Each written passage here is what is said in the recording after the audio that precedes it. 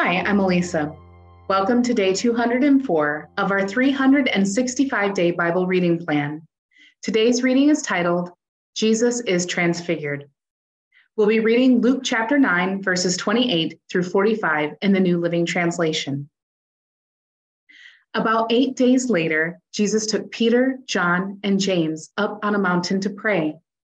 And as he was praying, the appearance of his face was transformed, and his clothes became dazzling white.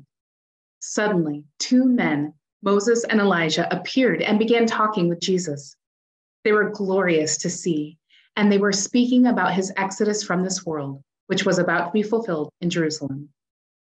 Peter and the others had fallen asleep.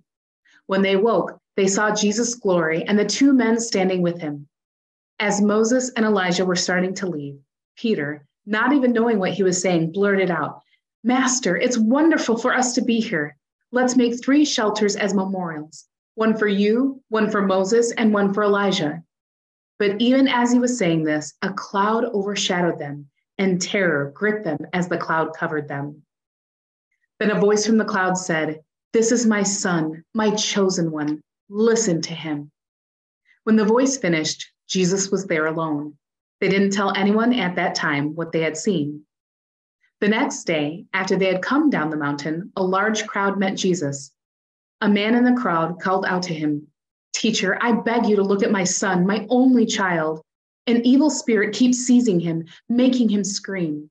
It throws him into convulsions so that he foams at the mouth. It batters him and hardly ever leaves him alone. I begged your disciples to cast out the spirit, but they couldn't do it." Jesus said, "You faithless and corrupt people. How long must I be with you and put up with you?" Then he said to the man, "Bring your son here." As the boy came forward, the demon knocked him to the ground and threw him into a violent convulsion. But Jesus rebuked the evil spirit and healed the boy. Then he gave him back to his father. Awe gripped the people as they saw this majestic display of God's power. While everyone was marveling at everything he was doing, Jesus said to his disciples, "Listen to me and remember what I say. The Son of Man is going to be betrayed into the hands of his enemies." But they didn't know what he meant. Its significance was hidden from them, so they couldn't understand it, and they were afraid to ask him about it.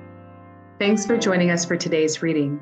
And remember, everyone has an invitation to sit at Jesus' table. We hope you'll find your story and purpose in God's story.